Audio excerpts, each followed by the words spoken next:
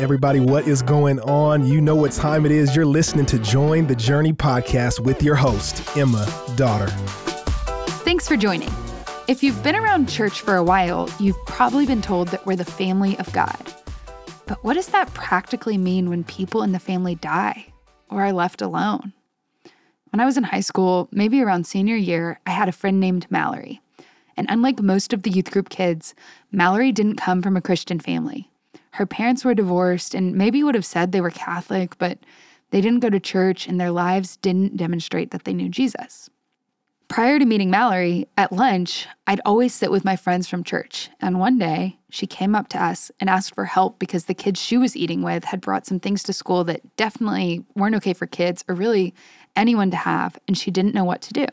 And it was from then on that Mallory just kind of became a part of our friend group, which ultimately led to lots of youth group retreats, summer camps, and Wednesday nights at the church together.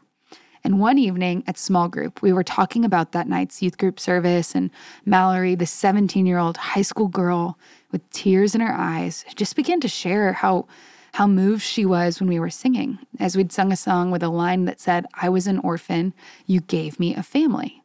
And she just began to unpack how real that was for her, like how tangibly she saw God provide her with a family, or more specifically, a spiritual family, a group of believers who did life together. And as the conversation continued, Mallory just shared how cared for she felt when we'd give her a ride to practice or let her sleep over last minute or been patient with her when she didn't deserve it.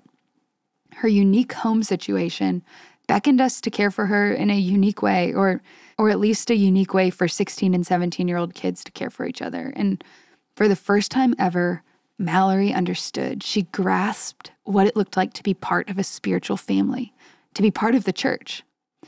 And as I reflected on today's chapter, I realized that's what 1 Timothy 5 is all about, the spiritual family. In verses 1 and 2, Timothy is instructed to think of the older men in the church as fathers and the older women as mothers. He should consider the younger men his brothers and the younger women his sisters. Think about it. It's important. If you're a pastor or an elder in a church, you're going to have to interact with people of all different life stages. Some will be older, some younger, and some your same age, but with totally different life experiences. These interpersonal relationship skills are incredibly important for leaders within the church, and honestly, they're just as important for believers in general. In today's Devo, which you can find at jointhejourney.com, Samantha puts it like this: responsibility, respect, and honesty play a critical role in all families, but especially the family of faith. As with any family, there are differing roles, personalities, responsibilities, etc.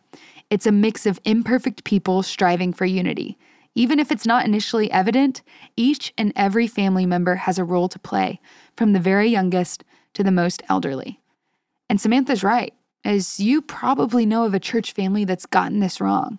I mean, when that balance gets out of whack, you end up with a bunch of young kids or young adults lacking mentors and discipleship, or you get a bunch of gray hairs lined up in a pew that seems to be getting more and more empty with each passing year. A healthy faith family requires responsibility and respect regardless of age. Now, in today's chapter, though, Paul zooms in on a very specific demographic: widows. And if, like me, you're not a widow, the question we should be asking is, how should we, or our church leaders, our church, care for and plan to care for the widows in our congregation? When we think about what it means to be a widow, we often think of loneliness. This stems from a long history of using the word bereft, as in she is bereft of her husband. And that adjective, it implies loss or loneliness and deprivation. So before we move forward, I just want all of us to sit in that for just a moment. Imagine losing your spouse or your closest friend. How would you feel? How would your life look different? I'd imagine for most everybody listening, I'd hope that's an undesired future, but it's tangible for many believers today. So as their spiritual fathers, mothers, brothers, and sisters, we have the opportunity to step into the hurt and care for our family. Just as my friends and I had the unique opportunity to care for Mallory back in high school, to remind her that though her earthly family might fail her, or in the case of this chapter, pass away, the spiritual family's still here. She wasn't abandoned or alone.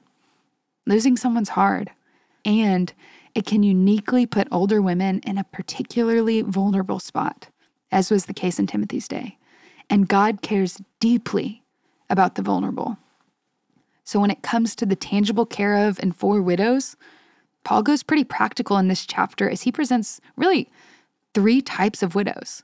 Those who had biological family to care for them, those who don't have family to care for them but are faithfully following God, and those who don't have family to care for them and are not faithfully following God.